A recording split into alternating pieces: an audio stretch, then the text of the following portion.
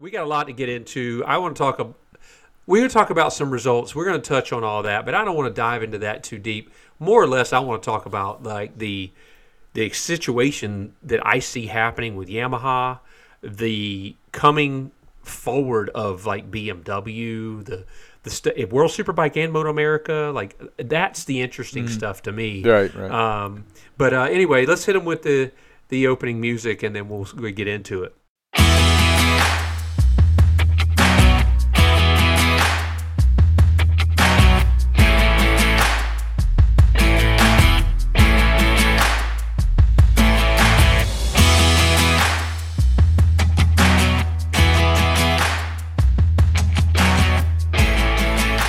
Welcome back, everybody. It's your favorite podcast host, Jason, a.k.a. Captain Novice, with my man, Bo Winter. What's going on today, Bo? Hey, man. How's it going? You ready Good. to talk about some racing?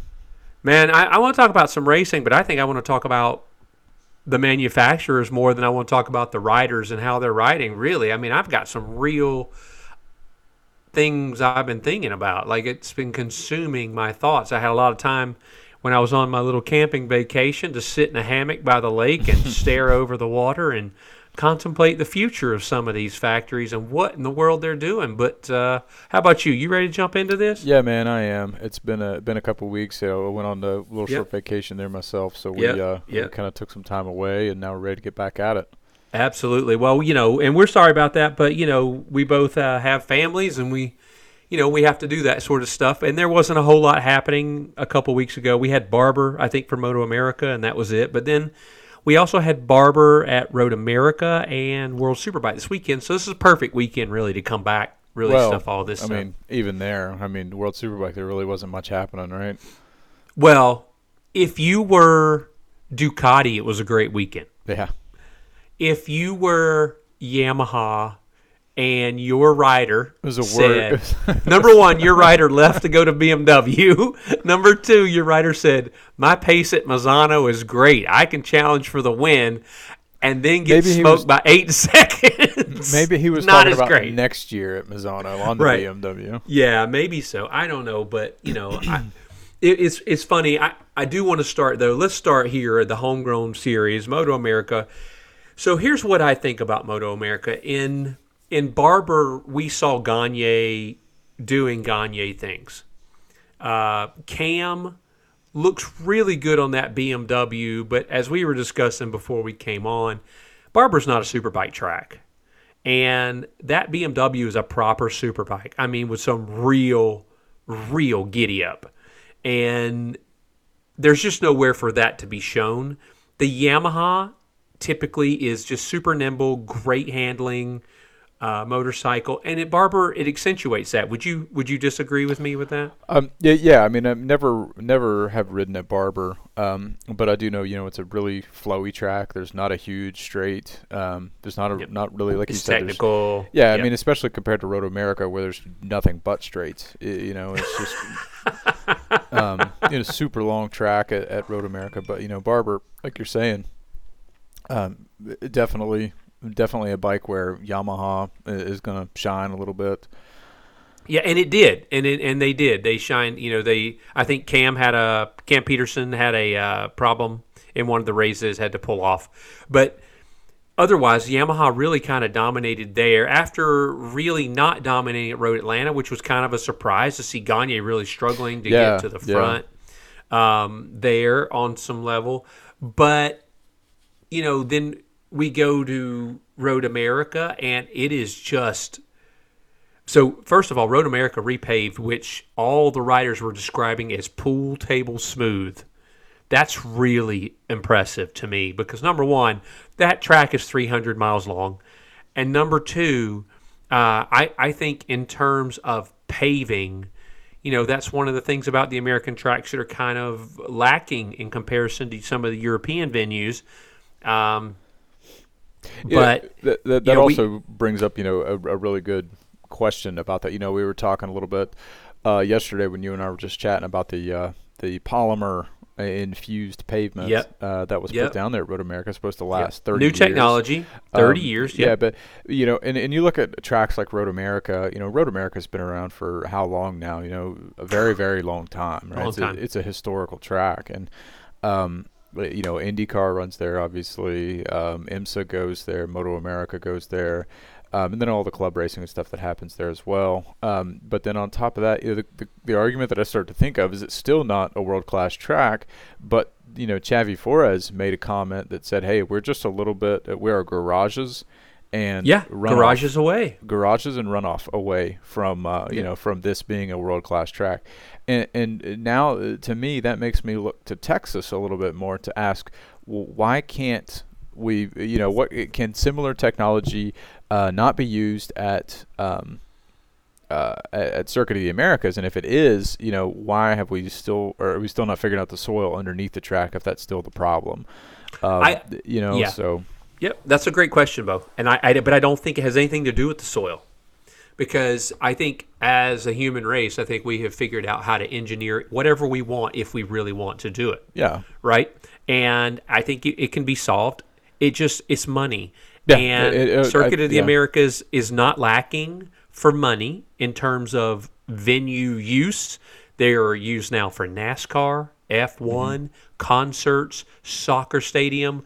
That venue is getting used, I would guess, 70%, 75% of the days of the year. That's what I would guess for something. And I'm talking between concerts, the soccer field, the track. Now, in terms of weekends on the track, I bet you that Circuit of the Americas is probably used 90% of the weekends, in one form or another. Mm-hmm. But that's the thing. You just don't know. But they, if you looked at F1. Oh my goodness! The amount of revenue they generate from F1 should be enough to motivate them to say, okay, this is a long-term investment. This is a big deal. Make. Yeah, let's invest. And I'm sure that I did some room research around that track too, right? There's absolutely. room to kind of spread out if they wanted to increase the footprint. If they wanted to put lodging somewhere close, it's Texas. They got plenty of room. Yeah, it's absolutely. There's room to do it.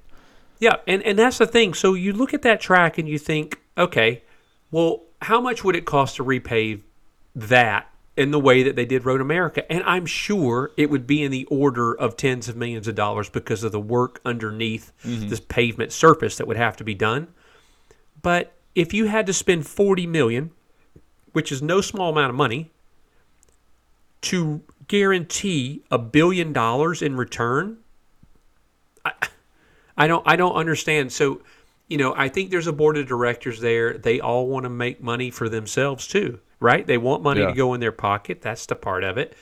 So I believe that what you have running COTA is probably business people, and it's working. They're making money. They're doing it. But it's not race fans, because a passionate race organization would say, we want the best facility we can have. So and you have to think. So that's a really good point what you bring up there, and it's almost underlying, because you say they're not race fans, because we see what people that want to race, what do? They blindly throw money at bikes, cars, at travel expenses. Just saw it yesterday. They can just in the name of going racing. So if you have an organization that has money, that has a lot of this investment power, and has the facilities already established, and they're not just dumping this into the track at some point. Obviously they're, like you're saying, there are smart business decisions that need to be made. Sure. But at the same time, sometimes you have to throw caution to the wind, and take a chance, take a gamble. That's what investments are. And in the racing world, there's a resurgence in certain forms of racing. Like you're saying, F1. Now F1 has 3 venues in the United States. It's incredible. It is incredible. And I'm sorry, but the French GP from MotoGP was the largest GP ever.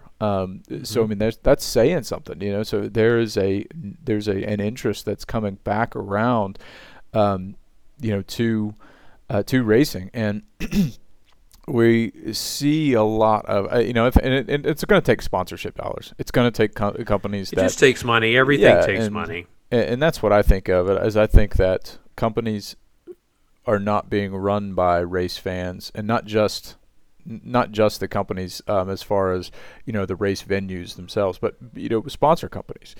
They don't see the racing. They don't really care too much for the racing, because we were starting to get conditioned that we're supposed to make smart business decisions. And as well as I do, growing up and seeing some of especially the NASCAR world, well, these guys don't care. Roger Penske doesn't. He's gonna find whatever he can do to buy a race, to fund a racing program, to fund a driver, to do whatever, because he wants to win.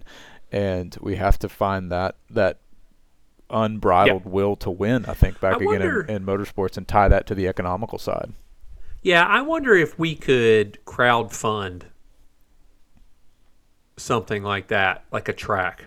It was crowdfunded. Or something like that. But I mean, it'd be exceptionally hard, because again, in the U.S. Well, the end of that. So if you crowdfunded it, the end problem you would have is, if you got it, say, okay, we've put all this together, everyone's gotten together and built this track, or bought a track and refurbished this track, and then all of a sudden everyone wants to go ride it for free because they own the track. You know what I mean? Yeah, no, that's a problem. Right. Yeah, I mean, that's the attitude I feel like that as Americans would have to really do that. Whereas, I don't know. That's just, I'm wired I think to find what's wrong. It's going to take a banding together of race fans in some way, and so we have lots of billionaires in this country, and but I don't know any of them that are quote unquote race fans. You know what I mean? Like, right. I see them show up at F1, but I don't know if they follow F1. It might just be the cool thing for a billionaire to be at. Mm-hmm. But the comments by Chad before us were very telling in that, the facility itself is very close to being world class. Garages. I just don't know how much it could possibly cost to build. If you look at all the garages that are in Europe, some of them are extremely nice with, viewing stuff above them and all these things. But I really feel, if you built something like that, the return on it would be nominal for 5 years. But if you kept it up the next 5 years, it would be paid for, and then it would be revenue from bigger race series, from bigger attendance, from, all that stuff. Right. Now, maybe not MotoAmerica specifically, but like IMSA, IndyCar, those NASCAR, those organizations bring tons and tons of money. Yeah. So, if you take MotoAmerica out of it, then those other race organizations probably could really, with those added facilities. I think Road Atlanta is a track like that. Road Atlanta is very similar in that regard. They're not as close as Road America to world class, but they could be pretty much on that level if they would just spend $5 on facilities. But that's another story for another day. Let's talk about the racing that we saw. We just talked about a little bit about it at Barber, where we saw that the Yamahas dominate a track that's super technical and tight and not really a superbike track. But it had, at Road America, they had no shot. Now, they didn't have the benefit of data because they didn't have any for this new surface, really. But like you said, all there are straights at Road America, and that BMW of Cambodia, that thing looks like it's shot out of a cannon every time he pulls the trigger. The only bike close to it is the Ducati. What do you do if you're Yamaha? What do you do? I think you have to tread water. Honestly, I don't want to say we see similar in we see the opposite more or less in World Superbike, right? I mean, the Ducatis just dominate. Then over here, it's not the same story. But Road America, those are long straights, that are just unbelievably long, and a 4 mile lap around it. That's such a crazy lap length. Yeah, it's so long. So with that being said,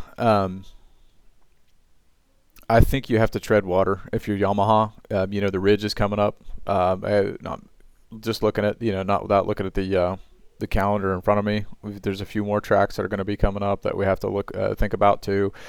Is the BMW going to be as strong there? You mentioned before there's not a lot of data to really go off of, especially Cambobier data. We know that there's certainly a component to that. You know, and it goes back to the bike as well. We were chatting just a little bit yesterday. You know, PJ Jacobsen and Cambobier, they selected different gearing, gear ratios for their bikes this year. And you know, I made the comment. I think that's Cambobier coming back over from the Triumph. You know, being used to the triple and Moto 2, and kind of preferring a certain feel. But I also think that what we're seeing is that Cambobier absolutely became a better rider when he was in Europe, even more so than what he did when he was, than what he was when he was here prior. So I think that component is something that the Tytler's cycle team is really benefiting from right now, and I'm glad, because I feel like the Tytler's cycle team is kind of what we're talking about. You know what I mean? They are that team that want to win. They've got an amazing rider. They've got a really fast bike. They've got a good rider in PJ Jacobsen too. Got on the podium this weekend. So I think that they really kind of have to strike while the iron's hot here, and come out swinging. As far as Yamaha goes, we know Cam Peterson's a great rider. I don't think Cam Peterson's showing what we expected out of Cam Peterson this year so far, or even Jake Gagne. So is it a lack of what we're talking about is a step forward from other teams, and a lack of progression for Yamaha, which is worldwide at this point.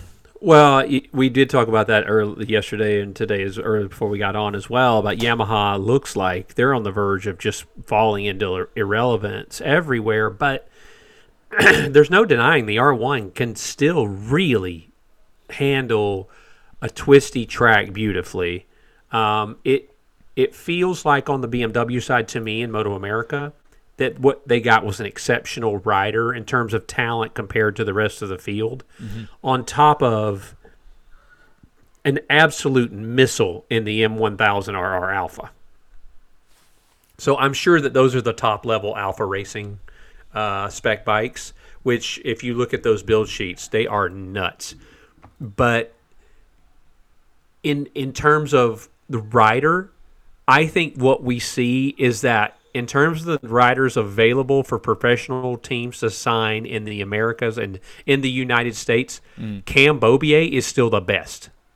I mean, I don't think there's any denying. I don't see how you could deny it, because given a track where he can use the strengths of his bike, he puts the defending national champion 5, 6, 7 seconds behind him without issue. And this goes back to what we talked about when Jake Gagne went to World Superbike. I would love to see Cam on the BMW in a World Superbike round. That's what I would like to see, because Cam knows most of those tracks, right? He does. So, all right, so let's figure it out.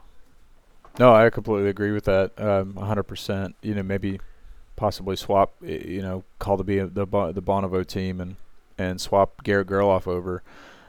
To see what he could do. Well, I want to talk about Gerloff, because you and I had a lot of conversations about him in World Superbike. But my hope is that Cam, with his knowledge of the international tracks, gets a shot from BMW to go over, because I'm very curious as to how close his bike is to what the Superbike guys are running, because they are not performing at anywhere close to the level that he is here. Now, let's be honest, the field is much better over there. But I would be very curious to see what Cam could do and see if he could put it in the top 10, or even top 5 on that BMW over there. I would say the chances are slim, but if they let him take his bike that he rides right now over there like they did Gagne last year, it's interesting, because right now we know that you can, in MotoAmerica, the rules have finally caught up to World Superbike. You can choose which transmission you want to run. And I'm curious to know what Cam is running versus what Garrett and Loris and Scott and Tom are running over there. I'm wondering if it's the same bike, because if it is, it just shows the class of Cambobier on a bike that's not really fully developed yet. I mean, where would you put that in a percentage? 50, so I think 60? I think there's another component. If we want to throw it into World Superbike spec, to answer the question directly, I would say you're probably looking 60 to 80, somewhere in that window of where they're at. I think that it could be one of those things that they're still waiting for a fairly large jump. Because it's weird. Progression happens odd, right? Sometimes you have a eureka moment, where other times all you're doing is kind of incrementally finding small things to adjust. And maybe they've got one or two more big milestone events that they're going to figure out to say, okay, here's something here, and then the rest is going to be fine tuning. But with that, there's a lot of pressure on the World Superbike teams and the garages, the R&D departments at BMW to help with that, I think, because those guys need to be giving the data back to Germany as well, and then getting that processed and to say what the problems are.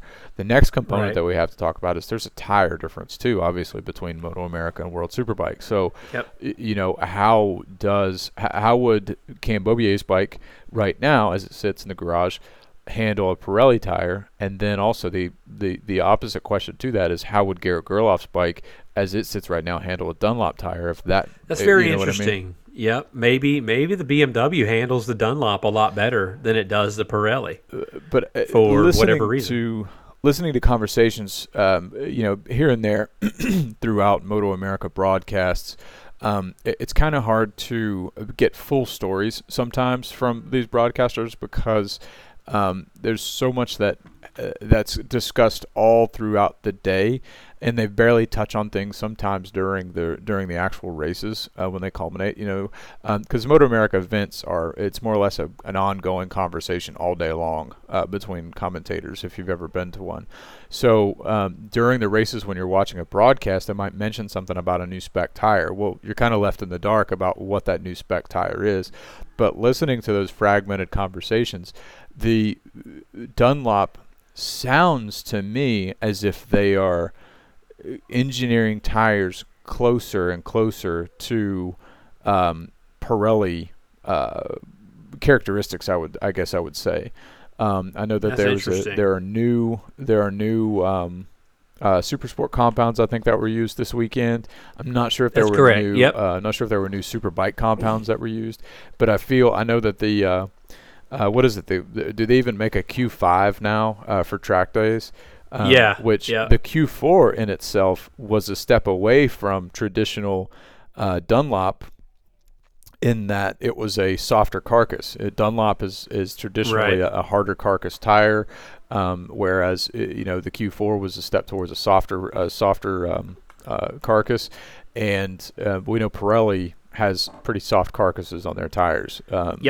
So that to me, as well as Michelin too. I've heard that a lot about the Michelin tires, that they're pretty soft. They've got pretty soft frames to them. So, to me, if Dunlop is engineering a tire closer towards a Pirelli spec, or not a Pirelli spec, but a Pirelli characteristic, then maybe those differences can be brought down a little bit more, and then we can see a more seamless transition from American riders to go to Europe. Maybe so. And that's pure speculation, right? Right. But I did notice that they have referred to many times this year on the broadcast the R5s, the R7s. That's the compound designations from Dunlop. So I'm sure that stands for race. But I don't know. We'll just have to see. I think it's all very interesting. But I am glad to see that MotoAmerica is moving to an actual World Superbike spec bike in order to prepare people to go to World Superbike. Because in the beginning, I was always like, how are you preparing them if you can't even, you know what I mean? You can't compare the bikes. If the bikes are incomparable, the tires are incomparable, how do we get there? Yeah, well, and honestly, maybe this is a step in the right direction. I really honestly think that I guess it depends on what the goal is at the end of the day, right? So does MotoAmerica want to prepare riders to go to Europe for the for MotoGP or MotoGP or World Superbike or World Supersport? How do we want to? What do we want to cater to? What direction? Because at that point, my argument would be, well, if we want to model it as a MotoGP class, then why don't we have our support classes run Dunlops, and then we allow the the Superbike class to either go to a Michelin or kind of make it a hybrid and put them on a Pirelli. So the Superbike class, they could step over to a Pirelli and World Superbike if they wanted to, and then or if we're trying to get ready for a Michelin tire, I think putting them on a Michelin tire, it's not going to be anywhere near comparable though. With MotoGP, simply because the bike frames are so much stiffer in MotoGP, and the tire compounds and tire profiles are going to be so much different. So, to me, I would leave our Supersport and a junior class on Dunlops, and then stick let the Superbike class, like, more or less let them choose. Let them choose if they want to run a Dunlop or a Pirelli. I don't have a problem with that. Kind of leaving it open to what you want to do, but I also think that there is no comparison between a production-based bike and a MotoGP bike, right? Like, just not. Yeah. But this brings up another point. We were talking about Cam coming back into Superbike and Gagne just not being able to have his way every single race as he has for the last couple of years, pretty much when he was able to finish. Do you think we're at a time now when the rider of the bike and their talent level matters less than the actual bike itself? I think it depends on what championship you're talking about. Well, let's start with MotoAmerica, and then we'll get over to World Superbike where we're going next. But here in MotoAmerica, in the Superbike class, is the talent of the rider or the bike itself more important? So at this level, and I don't want to. This is. It's going to be a backhanded comment. I don't want it to be. I don't want it to disparage any rider on the grid, because it's at this level. We know that MotoAmerica riders are at MotoAmerica. The rider talent, I feel like, matters a little bit more. Is more influential. Simply because we don't have as much R&D money in the bikes, in the teams. The teams don't have unlimited funds that they could dump into to develop a bike. So the level of the deltas are higher between riders, in my opinion, because of talent levels. Sure. Saying that you guys aren't talented. However, I think that we see more factors that influence bike performance in MotoAmerica than we do in other tracks or in other parts of the world, because PJ Jacobsen, not to take anything away from PJ Jacobsen. PJ Jacobsen got 2 podiums at MotoAmerica. Is that going to be something that we continuously see from PJ Jacobsen for the rest of this year? No. I don't think so. You know what I mean? And PJ Jacobsen had his race 2, his fastest lap was a second faster than Jake Gagne's. Yeah. A full second faster than Jake Gagne's, and we're talking about incredible. Jake Gagne, incredible, Superbike champion. So, on a factory bike. So I think that, and that almost sounds contradictory to my answer, but I do think that at the MotoAmerica level, the rider has a bigger influencing factor on the result of the race. But across the rest of the world and different championships, I feel like factory R&D is more prevalent. Give you that. I'll give you that, especially at a place like the next 2 places that they're going to go, the Ridge and Laguna Seca. Those bikes are not going to be able to use what they're strongest at, the BMW I'm talking about, and the Ducati. I think Gagne will win, or at least be very close to winning all 4 of those Superbike races. So I'm actually looking, honestly, I would look for Josh Herrin and Jake Gagne to really have a big fight at Laguna Seca personally. Josh Herrin's probably spent how many thousands of laps he's spun around. Oh, he's probably got a million. And so I think those guys are really going to duke it out. But the wrench in that could be Cameron Beaubier, because he has plenty of experience at Laguna. Yep. But the Ridge is new to him, I think. So I think he will struggle a little bit there. But again, I think to your point about the talent, getting a podium there for me Cambovier would not surprise me at all. Right. But let's, we talked a lot about Superbike. I think we have to mention what Xavi Flores is doing in Supersport. There's just no one in Supersport that can beat this guy right now. No, I completely agree. It's incredible. Well, it goes back to the question that we've talked about before was if Rocco Landers had a full-time Supersport seat, do you think Rocco Landers could be that guy that could be taking it to Xavi Flores right now? If he was on a Warhorse Ducati, maybe. But I don't think he could do it on the R6.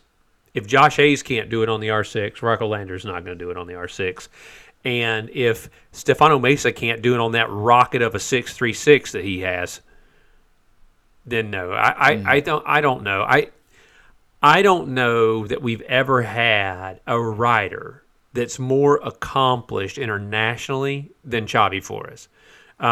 You could argue Loris Baz and you could argue Danilo Petrucci, but they weren't in the Supersport class. Right. So for me, it is what it is. I think Xavi is on the best bike on the grid. I think Warhorse is serious about winning. They're not interested in going and getting an also ran. They want to win. They won the title last year in Supersport. They want to win it again this year. They want to win the Superbike Championship. You can see it. So a lot of respect to Warhorse for taking it seriously and doing what it takes to win championships. Mm-hmm. But they picked a winner here, and so this guy's for the first rider to ever come into MotoAmerica and win his first 5-6 races now. He won his first 5. He's won his first 5 races because 2 at Road Atlanta, 1 that extended race at Barber, and then 2 at Road America. Which, let's talk about that for a minute. Why do the extended race in Super Sport for double points? What was I don't they said they want to kind of harken back to the endurance racing and all that stuff, but do you think that's necessary? I don't. I didn't like that at all. I think it was an interesting twist, but also why? Why do Yeah, no, I don't. Give me your thoughts. I mean, and we're going to do it again, evidently. Well, I can't comment directly on that particular decision to rate, but I think what it comes down to is a question again back of the to the operational approach and operational mindset that is management at MotoAmerica. It doesn't make sense to me. I feel like there's no rhyme or reason. I feel like there are multiple championships across the world that you can use as a model. Pick one though. Don't try to take from here and take from there. We dump so much time and so much effort and so much money into developing a hooligan series, a bagger series, or whatever else series that's going on. Why can we not? And the problem is Barber wasn't just the question about Barber wasn't simply about an extended endurance race for super sport classes. There were operational issues there again from MotoAmerica about red flags, weather, with rain coming down. It's. You have to get the basics right before you can start with all this flashy garbage. Yeah, my thing is, why don't we have an endurance series that's tied to the weekend instead of baggers and hooligans? Yeah. Why don't we do that? So that's I think that would be fine. If we wanted to and allow teams to allow teams to build an endurance spec bike or something like that. You know what I mean? And maybe have an endurance race on Friday Friday afternoon or something, or a Saturday or something like that. Let's have one endurance race for the weekend. And I know that endurance racing it obviously it takes time. That's what it's all about. That's what it's for, a 4-hour endurance race. But I think at a championship level, there would need to be an independent series in America of an endurance series, similar to like the world, like a WEC series for motorcycles. Because you're looking at some, even in IMSA, talking about endurance car racing, like team sprint races are 2 hours and 40 minutes. They don't start calling them an endurance race until I think 4 hours or even 8 hours. So, with motorcycles, I know it's a little bit differently. There's a lot more effort involved and wrestling the bike around. Pit stops are trickier. There's more, but I question MotoAmerica's direction because I feel like they just throw stuff at the wall. They throw ideas at a wall and see what sticks. Yeah. And well, I just found that was pretty interesting, and I was interesting decision. I thought it was interesting on some levels, but on the other levels, I was like, why aren't we? Those are premier kind of classes after the Superbike. Like first it's Superbike, then it's Super Sport, then it's the rest of the stuff. But we just did that, and it just felt weird and out of place to me. Now, do you think in the Super Sport class, after watching this year so far, are you a little disappointed in Tyler Scott? Because I am. Yep. No, I think Tyler Scott definitely almost has taken a step backwards this year. 100% on a bike he was on last year. Yeah, and so it's very disappointing to me. I'm pretty shocked at that, to be honest with you. I thought Tyler Scott was going to be that guy that's taking it to the championship so we could hurry up and ship him out. So I'm curious what's going on there. I don't know. That one's a mystery to me. Yeah, I'm disappointed in it. I just think for all of us that are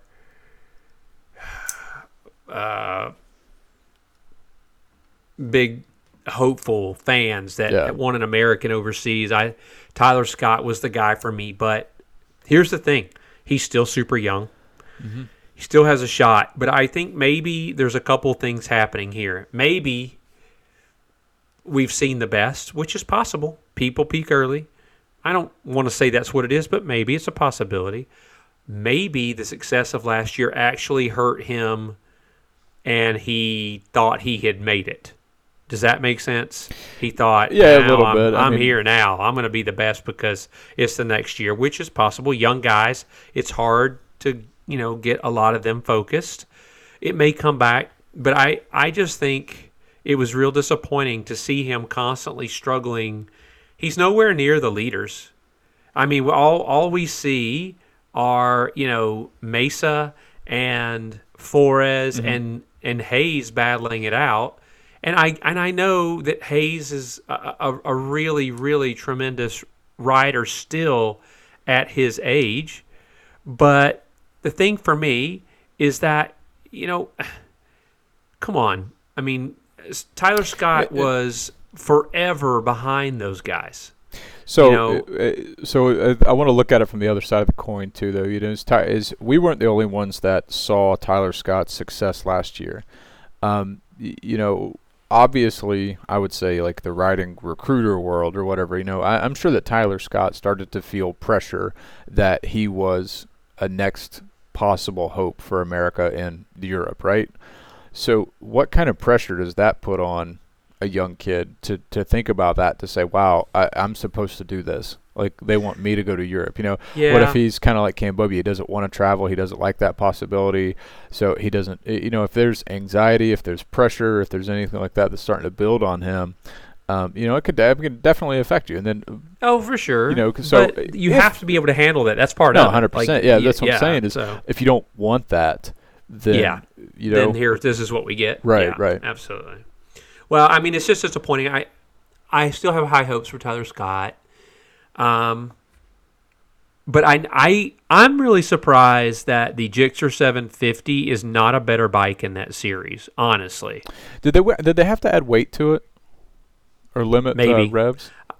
Yeah, I know that they had to do all sorts of things to make it part of the next generation, right? But it just feels like maybe, I don't know if they had to add weight. It might have been heavy already, but I don't know. I just feel like in terms of next generation, the 636 of Mesa is worlds better.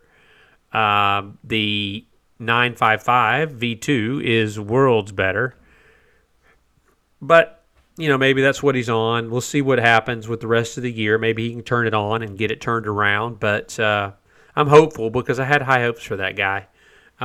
Did you see anything else over the weekend at Road America that you wanted to mention or talk about? Not particularly, no. Yeah.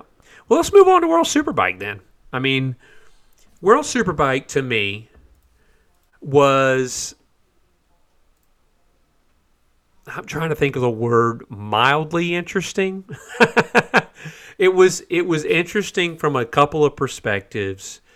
You and I talked about how we feel like Yamaha is falling back across the world after 2 years ago being on top of the world in all the racing. They won MotoGP. They won World Superbike. They won MotoAmerica. They won lots and lots of championships over lots and lots of classes. Fast forward to 2023, and they go to Misano after a test. Top Rack says after the test, my pace was excellent. I can win at Misano. Except there was a guy in a yellow set of leathers on a yellow bike that was like, can you though? And honestly, I really kind of giggled to myself after race one because I was just like, my goodness, man, what in the world just happened? Yeah. I mean, give me your take on that. So I think for any team to beat Ducati in World Superbike, if you don't win on Saturday in race one, you're not going to win in race two. Yeah, you can't make that big of a gap up. Because it's not even that. What I think is that if Ducati has a bike that's sorted on Saturday, then you're done, because they'll make whatever small tweaks that they need to for the next day, and they'll come out swinging and they'll be fine. Just they'll do exactly what they did on Saturday. Your best bet is you have to have a bike that is fast off the truck. You get it dialed in. You have a rider that's having a great weekend, and you come out and you punch Ducati in the mouth on a Saturday, because you're probably not going to do it again on Sunday. That's how I feel right now watching Ducati riders in World Superbike. I mean, the top four in race one on Ducatis. Three of the four. Excuse me, three of the top four bikes. Three of the top four bikes were on Ducatis. Well, three of the top. Well, right, exactly. That's exactly right. And so, it's like, I don't know. I think you're right. I just don't. I don't see how you do that. Even so, you got the red flag Super Pole race, right? Like, and they were fighting it out. But Top Rack was mad about the red flag. He said, I was going to get him back into turn 4. But I don't know if Top Rack was noticing, but he had already lost 0.2 in that sector after, Bautista had passed him. So you're telling me you were going to make it up on that straight on the front? And you were going to do that, and then you were going to pass him in the time? I get that he thought that he could do that, and maybe he could have, but it didn't look like that to me. As soon as Bautista went by in that move, and I was told you yesterday, I saw that move, I was clenched up. I was like, yeah. And as soon as he made that move, though, I was like, he's decided it's time to go, and he's going to go. And the crazy thing about Bautista is that he doesn't do it in like a second a lap. He does it at 0.1 here, 0.2 there, 0.1, 0.3 there. And before you know it, he's 4 seconds ahead. And before you know it, but because it's relentless, the pace is relentless. It just will not drop. And I just feel like, I honestly feel like Top Rack was mad, more because that was a chance. He was closer than he had been, and maybe he did have a slight chance to win the Super Bowl race. But he knows that when he goes to BMW, he knows that this close to the front is going to take Herculean effort. Yeah. And he knows this is his shot to beat Bautista here, to take some solace. Well, I can beat him. I can beat him. It can be done. Quite honestly, right now, Bautista just looks unbeatable. Like, it's not even hard for him. It doesn't even look hard. I mean, that's what I get from it. It's like, this is not even hard. Is that what you're feeling? Yeah, I mean, I think, in 2018 or 2019 when Bautista first came to BMW, or excuse me, with Ducati with the V4. That was 19. He looked amazing the first few races, right? And then all of a sudden his season just crashed. And then he left and went to Honda. And I think that there was that discussion between he and Ducati before last year was that, hey, listen, we moved the fuel tank around. We've changed where the weight is on the bike now. We've done this. We've done that. This is, we've sorted everything that we needed to get sorted. Come back and let's do this.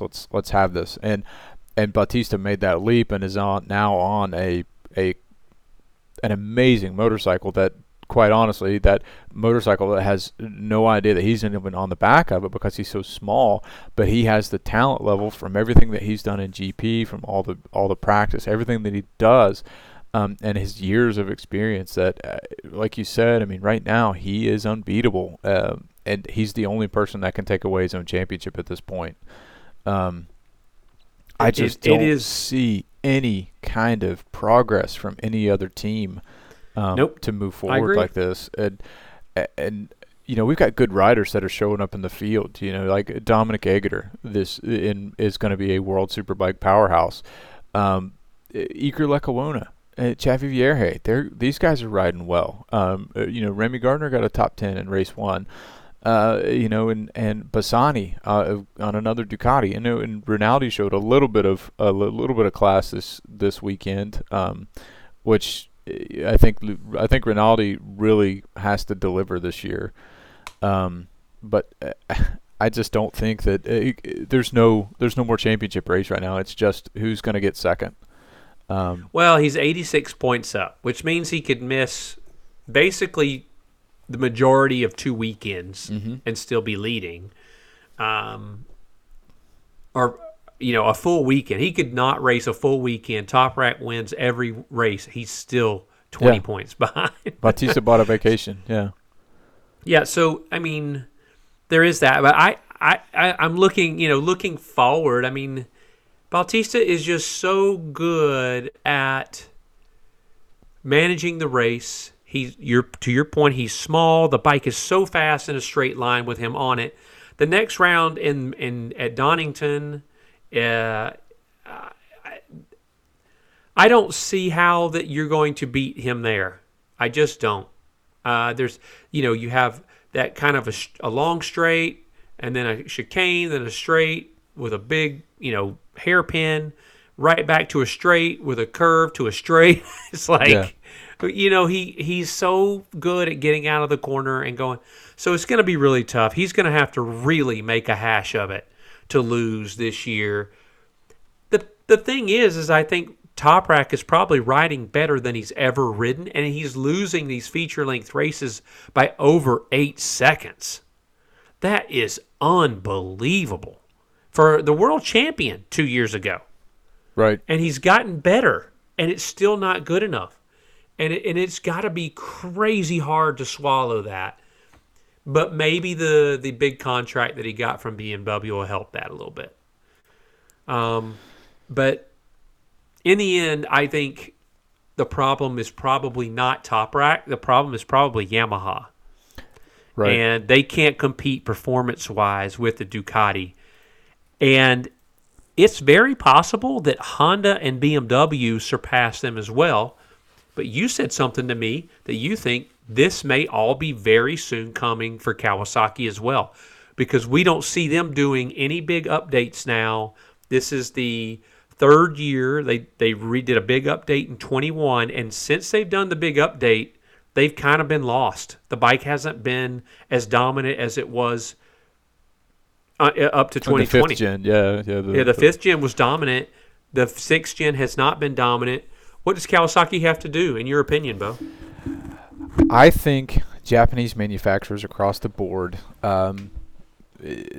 need to make a decision on what they want to do with research and development. Clearly, production motorcycles are where business decisions are made, and that's how you help to fund your race programs. Oh, of course. But at the same time, you are not going to get a better superbike if you focus developing a 400cc motorcycle. That's how I feel about it. If you are that concerned about emissions and meeting Euro 5 emission standards, and selling bikes in other countries where lower displacement motorcycles are more prevalent, more preferred, and then you cater to the quote beginner bike market so much you're taking away valuable research and development into the bike that is your profile, your premier bike. Like that's I'm sorry, when I walk into a Kawasaki dealership, I don't want to see a Ninja 400 up on display. I personally don't even want to see an H2 on display. What I want to see is that race motorcycle that I see on Sunday and I can turn around and walk into a dealership and go purchase on Monday morning. That's what gets me going, right? I mean, that's what I see. That's what I look for, because that's what's actually being raced around the world. So why are, we're allowing niche markets, cult motorcycles to influence where the R&D allocation is going. So, and I think that's showing true in racing. The results aren't there. But if you flip the script a little bit and you look at Ducati, Ducati, they've developed a V4. They came out with the V4. I can't remember the first year. I think 2018 was the first year of the V4, right? Or 2019 when Bautista went. Yes, you're correct. Because the 1299 was the last before they went to the V. And we knew that that's when they came out with the V4. Obviously, the 1299 was a twin. The 1299 was also used in their multi-strada stuff. So to me, what it looks like is Ducati does the reverse. Ducati says we're going to build a race bike, and then we're going to take that technology and then filter it down into the rest of our motorcycles, which typically is what Japanese manufacturers had done in the past. I think that's how the cross-plane engine for the R1 I think was born. Was MotoGP technology with the inverted firing order, and then the 2009 cross-plane R1 was a game changer. So and still use the crossplane today. However, now I feel like all that is kind of flattened out. There's no innovation from that side, but yet we see new motorcycles in an R7 and the XSR 900. You know what I mean? And all these smaller, and the Kawasaki ZX4RR. I don't understand. You know what I mean? Like I see it's purely economics. Yeah. That's all it is. And it's because Asia, which is the largest motorcycle market on the planet, they buy smaller CC motorcycles for fuel efficiency. Right. And Ducati knows that. But to your point, why then I don't have any problem with you producing a 400cc motorcycle, but why are we going to put an RR designation on a ZX4? Why is it a ZX4 RR? Why can't it just be a Ninja 400? Not even a Ninja. You know what I mean? I get all that said. I get the ZX4 RR because it's not a Ninja 400. It's it's an inline 4.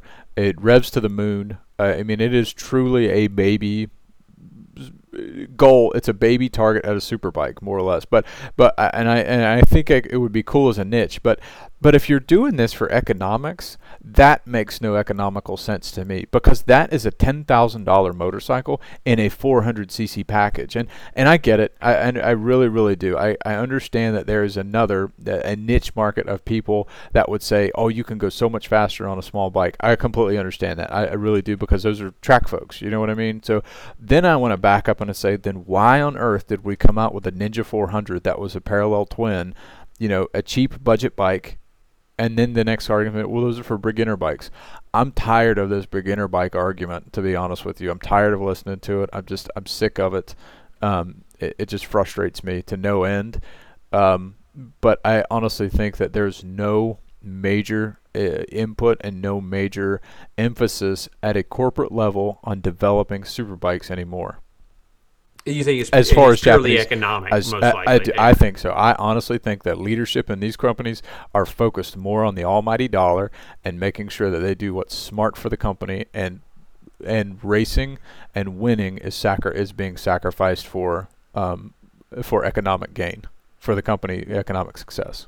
And to be perfectly honest, it is really hard, to say you shouldn't do that when you're Right. in No, business to make money. I get it. I really do. Yeah. That's why it's a hard argument to really broach a little bit, just because of that. Because, in business, you want a successful business. You want to maintain a successful, storied business like Kawasaki, like Yamaha, like Honda. But then at the same time, you have a manufacturer like Ducati who just they know what they want. They're driven by they're driven by passion. They're not driven by the bottom line. Oh, 100% agree with you there, and that's where we all are. I think on some level of, we love racing, but we also love motorcycles. We understand that you have to build motorcycles to fund the racing and all that stuff. But I think you're right. It feels like the Japanese manufacturers are all just slowly backing out of being serious about racing. And they may not think they are, but from the outside looking in, it feels that way. I know that Jonathan Ray and Alex Lowe's are working super hard to try and make that bike better. I know that their teams are working hard to make their bikes better. But they are not even in the same zip code as the Ducati. Right. They're not even close. And, the guys that are trying to get there, the people like, BMW, Yamaha, Kawasaki, Honda, Honda's been trying to get this new RR. They cannot seem to make it work. They were on top of the world in MotoGP with Marc Marquez for so long. It's very hard for me to understand how you took no technology advancements from that time, which means that you just had the best rider in the world and you were like, yep, we win. It's not because of something we're doing, but nobody knows that. You know what I mean? And you had all those years where you had the best rider in the world that you could have developed so much, and you didn't because of his talent. Because we know that the Superbike and the MotoGP bike are not close to the same, but technology filters down. The things they discover in MotoGP filter down. That's how it works. But here we are, struggling Kawasaki. And it's hard for me to say Yamaha is struggling at World Superbike. Their guy's in second, but he's not close, and he's not winning races. I think Bautista has won every race but one this year. That's crazy to think about. Now we'll say where the Honda is successful is in the Isle of Man this year. Well, that's true. That Isle of Man, I think. So they win death races. Got it. Yeah. I mean, that RR is super fast. It is fast in a straight line. It has been since it came out because they desperately needed to update the horsepower on their Superbike. And it is. It just has trouble in some other areas, which is not unlike Kawasaki. They each do something well, but they don't do the whole thing well, which Ducati somehow has figured out. And the fact that Gigi Dall'Igna was in the paddock this weekend just shows me that he's not only interested in what he's doing in MotoGP, he's interested in how it has translated to the improvement of the Superbike. Yep. Absolutely. I don't see when they go to Indonesia, when they go over close to, the home country in Japan for World Superbike, I don't see all the Japanese bosses over there. And that's, to your point, very telling. Very telling. But, for Ducati, they don't care. They just keep winning. They're MotoGP world champion. They're World Superbike world champion. We'll see what they can do in MotoAmerica, but they did win a race this past weekend. It was Heron's first win in a long time in the Superbike class. And I think good for him. And I think that's why I said what I said, about the fact that it's a rider's difference in MotoAmerica, more so than the manufacturer. Because you think Danilo and Loris Baz would have cleaned up if it was just the bike. I think so. I mean, we saw that, when Danilo Petrucci came over, just how competitive he was, even though moving from, to a Dunlop tire and getting used to the tire, getting used to learning all these tracks for the first time, and still trying to diagnose electronics issues with the bike and try to set up that bike and try to build that bike and develop it. Still had a really good season, I think. So, I mean... What do you think about Danilo over in World Superbike? Now, I have a couple of thoughts, but I want to hear what you think. I mean, I gave you my opinion. I think that I would love to see Danilo Petrucci get a World Superbike win. I think that there's so much that this guy has done that nobody else has done, and I think Danilo Petrucci absolutely deserves to be in the FIM Hall of Fame, just for his accomplishments. MotoGP winner, MotoAmerica winner. A Dakar stage winner. I think I said, if you got a World Superbike win, how cool would that be? And then I said, just ship him off to the Isle of Man after that and see if he could get a win there. I tell you what, that would be something else. But this weekend he incurred a penalty because on turn 2 at the beginning of the race, he got in there and someone tapped the back of him. I think Agutter tapped the back of him, and then that went to Agutter going into Remy Gardner, and he caused that crash. They gave him a long lap. But then he took somebody out and didn't get a penalty. So the FIM, once again, showing that they have no idea what in the world they're doing. No words, man. Right. I don't even know what to say, because as soon as he took that guy out, I was like, well, you have to give him a penalty for that, because that was obviously his fault, and nope. But the other one where he was in the front and somebody tagged the back of him, even though he was in there deep, no penalty. And I was like, I don't know. I don't know how I feel about it. So I think, here's what I think. I think Barney Ducati, before Danilo, has been so irrelevant. They had people like Tito Rabat. Mm-hmm. They didn't even finish the year with Tito. He was so bad. They've had really a litany of riders come through there, and they just don't give them any results. So the fact that consistently Barney Spark Ducati has been in the top 10, and I think for them this has to be a successful season so far. What do you think? No, I think so. I think the fact that Danilo Petrucci is running with top contenders gives them a next level amount of data that they can use to continue developing the team and developing the bike. And I think it's going to help them also kind of curry a little bit of favor with the factory Ducati team. Not to say that they were on bad terms or anything, but I think that maybe Ducati's like, okay, maybe we could really leverage you guys now as a developmental team to move guys up, and that's just speculation again, because they do have the Axel Bassani's team. And Bassani at Moto Corsa is running. He's tremendous. Yeah, he really is.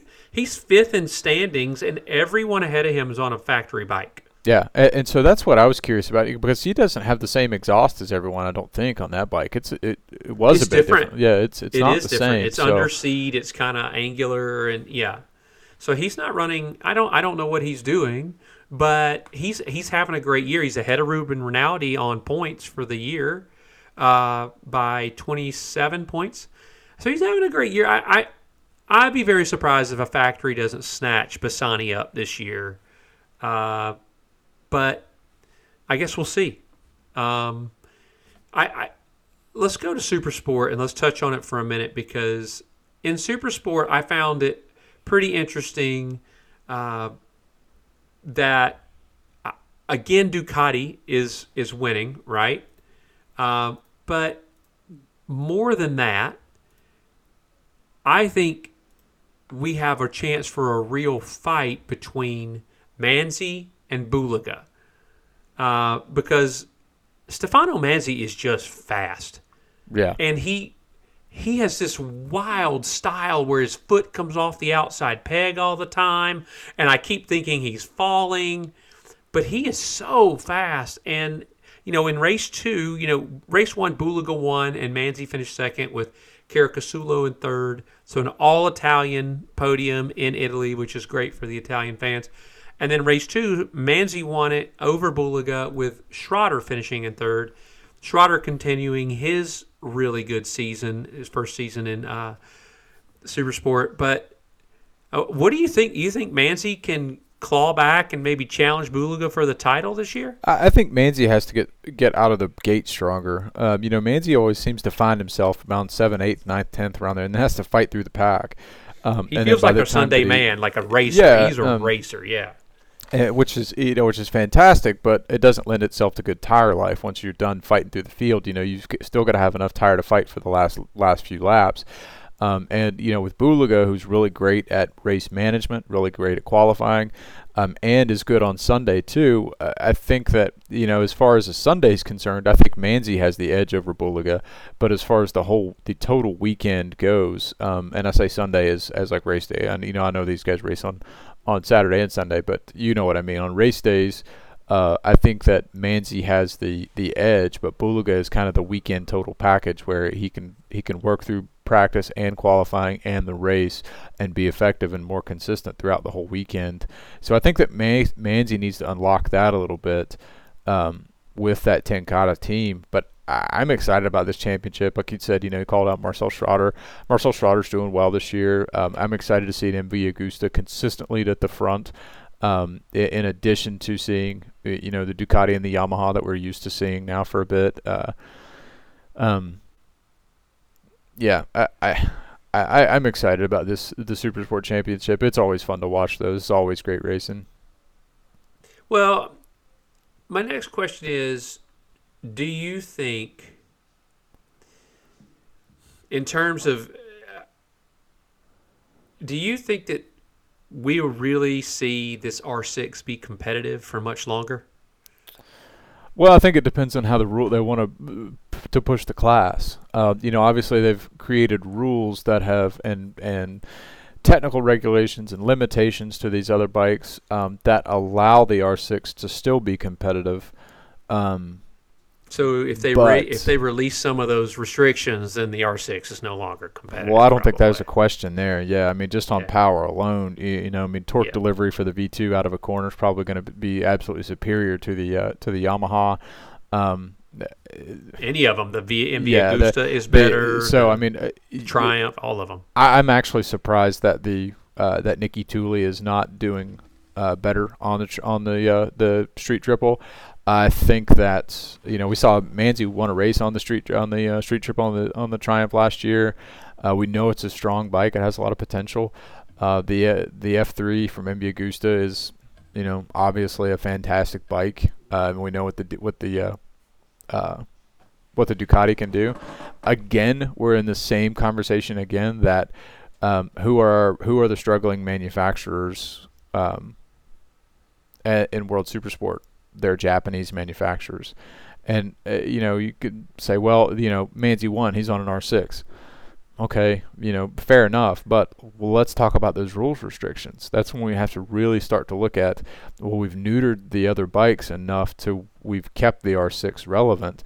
And to be honest with you, an R6, it's not a cheap bike to race anymore. I think that you would talk to, not saying that racing's cheap at all, but I think, you were talking to MotoAmerica last year whenever they adopted this next-gen Super Sport class, and what you have to do to the Yamaha to make it fast now to be competitive against these bikes. It's first of all, it's really expensive to do so, and then secondly, what are you actually doing to the efficiency of that engine and the longevity of that engine to make that kind of power? 100%.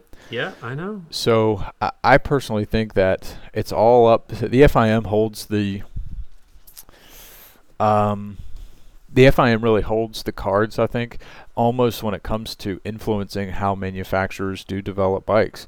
If Yamaha wants to compete, I think right now what Yamaha would need to consider is to create is to adapt the MT-07 into no, excuse me, the MT-09 into a package that could be part of the next gen. I think that would be their easiest way to find a way in. But I mean, I think a triple engine is possibly where it needs to go for Yamaha, and possibly Kawasaki. I mean, we'll see. We'll see what this new updated ZX6R can do next year, though. I think they updated it so it would fit in the next gen for World Supersport, correct? Well, yes. So that's the thing. So that I started thinking about that at the end of this year because of I'm just thinking about all this stuff. Like every year that bike gets another year where it can't be really developed. Yeah. There's no updates coming. It is what it is. And it was a tremendous, tremendous package. It was just, 2 years ago or maybe even last year we were talking about the Yamaha World Supersport Cup. Yeah. You know what I mean? Like it was, everybody was on it. But now less and less people are on it. And that's probably because, it just didn't happen. Well, yeah, and to be fair, we say that, but from 13th all the way to the back of the grid, it's riddled with R6s, right? I mean, the majority of the bikes easily people are all on R6s, but like we're saying, Yamaha's not going to be content to just be 13th or worse. They're fighting you for hope championship. not. Yeah, but again, that goes back to how they want to allocate money, and develop it and really change and adapt as time goes on. Well, I mean, but you have to look at, there's another manufacturer out there that isn't even in the World Supersport category, which is Suzuki. Right. And, no one is running a Suzuki. That's super telling to me, right? Like, no one's running a Suzuki at all. And yet, in America, on MotoAmerica grid, I think we've got at least 5 750s on the grid. And I wonder why that is. Why does the World Supersport community say no thank you to a Suzuki, but they want a Triumph or an MV Agusta or things that you would think would be a lot more expensive, Ducati? You know what I mean? Mm-hmm. Why wouldn't they want the Suzuki at all? I think factory support's a big component there. Personally. But is there factory support in MotoAmerica for it? I don't know, but Suzuki's are.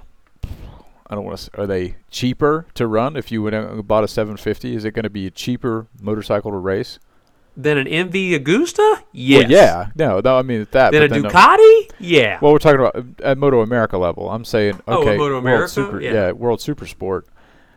That's why I think that riders don't pick it at the world levels. There's no factory support. There's no. And it may just not be that good of a bike. Because there's even no GSXR 1000s in Superbike. In the Europe, there's not, right? Because they didn't meet their emission standards, so maybe they can't run them. But I don't know. It's just interesting that we have a lot of people running Suzuki here in the U.S., both Superbike, Super Stock, Super Sport. Yeah. But over there, nothing. And for me, it's because of money.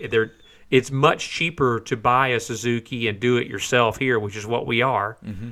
We're do-it-yourselfers, than it is to, go over there and that it is over there. And plus, to the point of they don't have the production numbers they need probably, right? So, I mean, it's just interesting. Like I think that every time I look at that grid, lots of Yamahas still out there. But in the Superbike class, there are 1, 2, 3. We have 3 Superbikes that are Suzukis, and 4, but a lot of them are super stock guys that didn't run. But we have that Vision Wheel Suzuki team with Escalante and the recently retired Tony Elias, which we didn't touch on, which we need to. But anyway, it's just an interesting question, and it's always a thought exercise for me as I'm queuing up the Super Sport and Superbike. Doesn't Chris Ulrich own the Vision Wheel team? Yes, he and his father. Chris Ulrich was a big. He was always a big Suzuki guy, wasn't he? Yeah, when he was racing. Yeah. Yeah, I believe he was, but I thought he also raced a KTM when he raced. But back in the day when it was AMA still. Right. But yeah, I mean, maybe he's just got some loyalty to Suzuki. He understands the bike. He knows it. But in the end, they aren't winning anything. Right. But let's, before we get it done today, unless you got something else you want to talk about in World Superbike and World Supersport. No. Let's talk about the retirement of Tony Elias. Best result of the year, getting much better as the year goes on, and he's like, that's enough. Yeah. But what he said is he felt himself not loving the racing. And I think he did the right thing. If you're not feeling like it's what you want to do and you're not 100% committed, this is not the sport to be 50% committed. And I guess I question it a little, but I also tip my hat to him and say, good on you for recognizing that your head wasn't in the right space. And it was time to go. And I think Tony is probably very happy with what he's accomplished in his career. And he's over 40 years old now. He's had enough. Yeah. What are your thoughts? No, you can't blame. I can't blame him. He's had a good career. I mean, raced at the MotoGP level. He's done everything. He's been around the world. I think he really helped to. I don't want to say resurrect and save MotoAmerica, but I know that he was one of the battles between he and Cambobier were absolutely some of the most exciting ones that that we got to watch for a long time, and Bobby Fong as well. So I think that Tony, and even when he came in after he retired for the short stint of the first retirement, I guess when he stepped away from when Yosh Mir pulled out, he brought in the clothing brand, I believe, the Honos brand, I think is what it was, and helped to kind of really sponsor that and kind of keep pushing MotoAmerica. So I think that influx was really good for MotoAmerica, and thank him for that. And I don't know. I'm curious to know that if MotoAmerica was able to turn a corner operationally and really drive a solid quality championship that's on par with world-class championship, if he would have stayed, if the story would have been a little bit different and he would have stayed a little bit longer and possibly even had a few more championships in MotoAmerica. So it's one of those things, I'm sure that he's still going to be around the world and around the community, and I would love to see Tony Elias kind of step into a management role possibly with MotoAmerica or an advisory role possibly to kind of help steer that organization into one that can be a world-class competition, and an easier transition for riders to go from grassroots to homegrown. Yeah, I mean, I think so. But, he definitely has contributed a lot over here to the MotoAmerica scene. He won MotoGP races. He raced against some of in my opinion, the greatest rider to ever do it. He was there, so he's done it all. And, you have to tip your cap to a guy that's had a career like that. Mm-hmm. He's won he was the first Moto2 world champion. So I think when he looks back on his racing career, he's got to smile and say, wow, that was a pretty good run. Yeah. And I think good for him. And I'm excited for, who they find to ride for him. I don't know who they'll throw in there, but we'll see, and it'll be interesting. But it's sad to lose a guy like that. But also everybody retires at some point, whether they were forced to because nobody wanted to hire them, or because they wanted to because they didn't feel like they wanted to do it anymore. And I wish him nothing but the best. And hopefully he'll stay around the paddock, to your point about the Honos clothing brand. Hopefully he'll stay around the paddock and influence and teach and help instruct younger riders and guide them. Guys like Tyler Scott, if we can ever get, Rocco Landers back, maybe guys like that, help them, put them on a path for, success in motorcycle racing on the world stage. That would be tremendous. But that's really all I have for the racing and all the talking points for the last couple of weeks. But there's some exciting news on your front. Looks like you might be becoming an owner of a Daytona 675. Possibly, yes. Still waiting. Are you excited about that? I am. I had a 2014 Street Triple. That was one of my that was the favorite motorcycle I've owned. Not owned a lot over the years, but I've owned a few, and that was the one that when I sold it, it was hard to sell it, and I do miss it, and I regret selling that bike.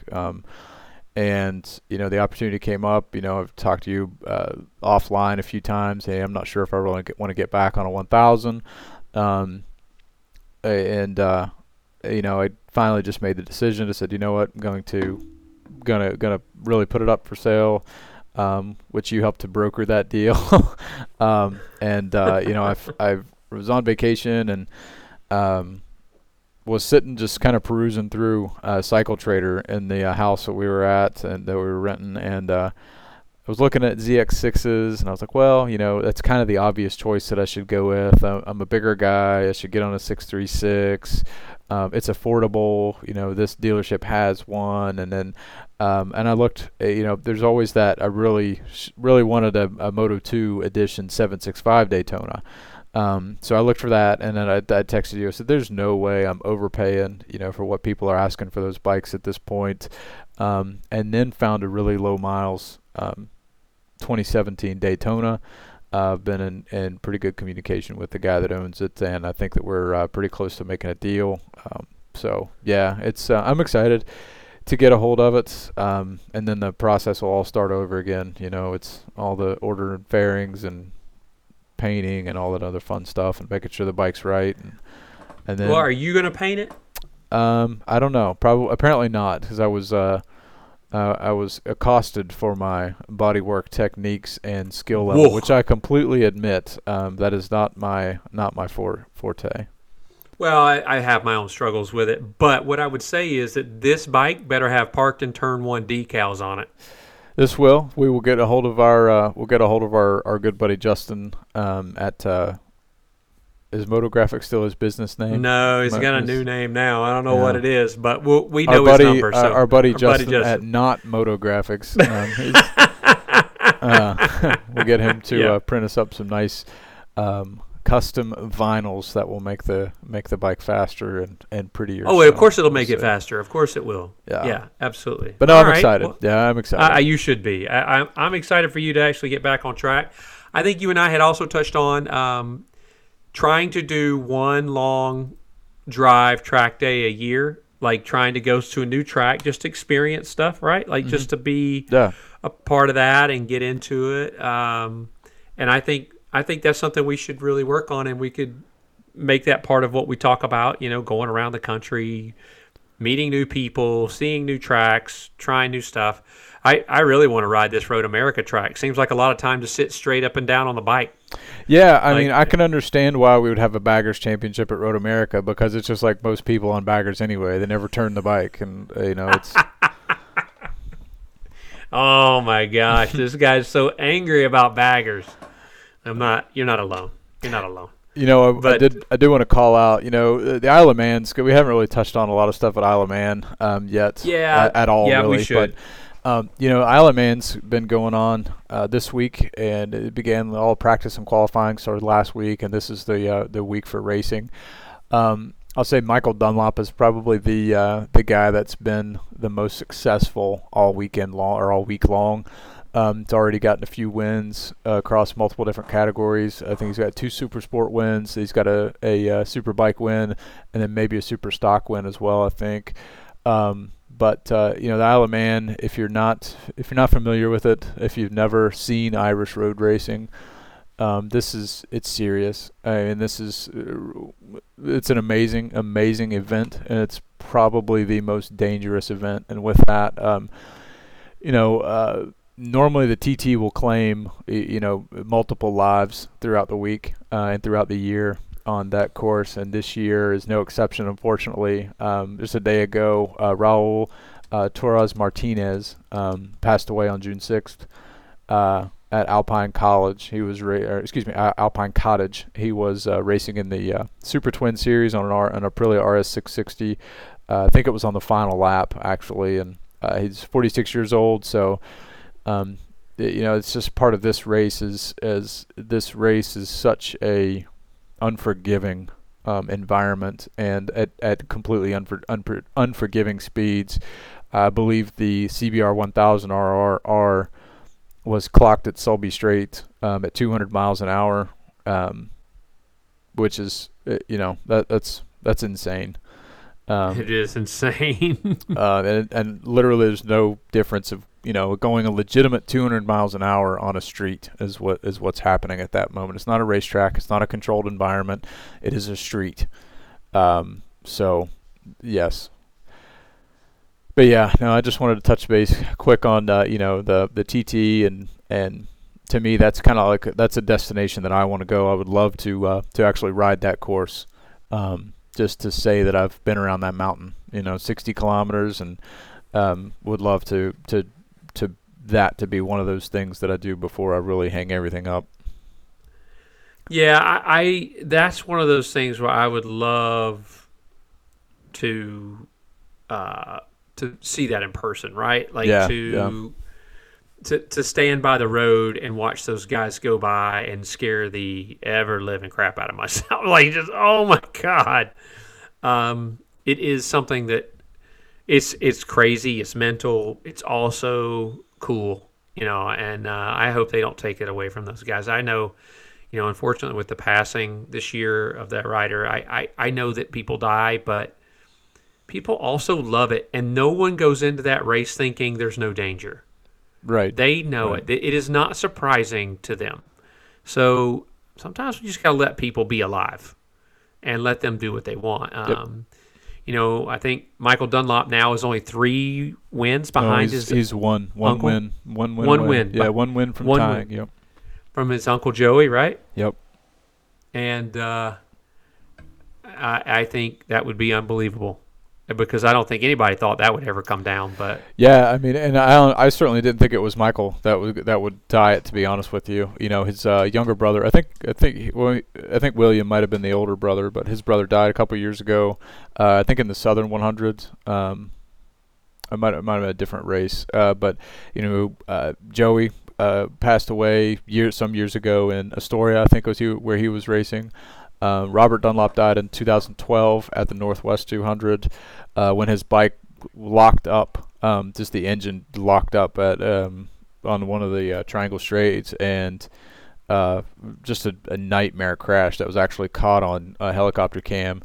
And then, I think Michael Dunlop is the only one left that's still racing. And he had I don't know if he had any wins last year at the TT, but I was expecting a little bit more out of him. But this year he has come out swinging, and I mean it's been an impressive just to see the results come through. So hopefully he can, if he's got another race scheduled for the rest of the week, and get one more in. I think it's the senior TT, and I think the one to tie Joey, he would probably want to be the Superbike class. So we'll see. We'll see what happens. Absolutely. Well, I wish him the best of luck. Stay safe out there, man. But I think that'll about do it for us today, Bo. What do you think? Yeah, man. It was a long one. Got us caught up, I think. So we have Mugello this weekend. Oh, my God. We're going to see Enea Bastianini come back. So I'm excited to see that. I'm hoping it'll be nice to see him back. I think that's good for Ducati. I think they need him back, and it'll be good. And I'm excited. It should be a good weekend of racing. Yep, absolutely, man. But, for all you guys that are out there, you're riding this weekend on your own, riding on the street, hey, as always, please stay safe out there. Keep the shiny side up, that rubber side down. I'm Jason, a.k.a. Captain Novice, saying goodbye. We'll see you next week after Mugello. Have a good one, guys.